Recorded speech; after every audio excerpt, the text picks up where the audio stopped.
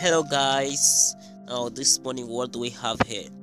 This is a powerful statement, a powerful message from the bottom of my heart to you all. To in order to keep you going and give you some hope.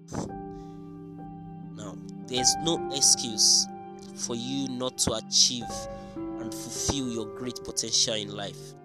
Stop being a victim. Stop saying, I have to wait for something good to happen to me. You have to grind. You have to fight. You have to work. You have to press forward. You also have to learn. You have to learn. You have to do everything in your power every single day to become a victor and not a victim. You need to work. You need to strive for excellence.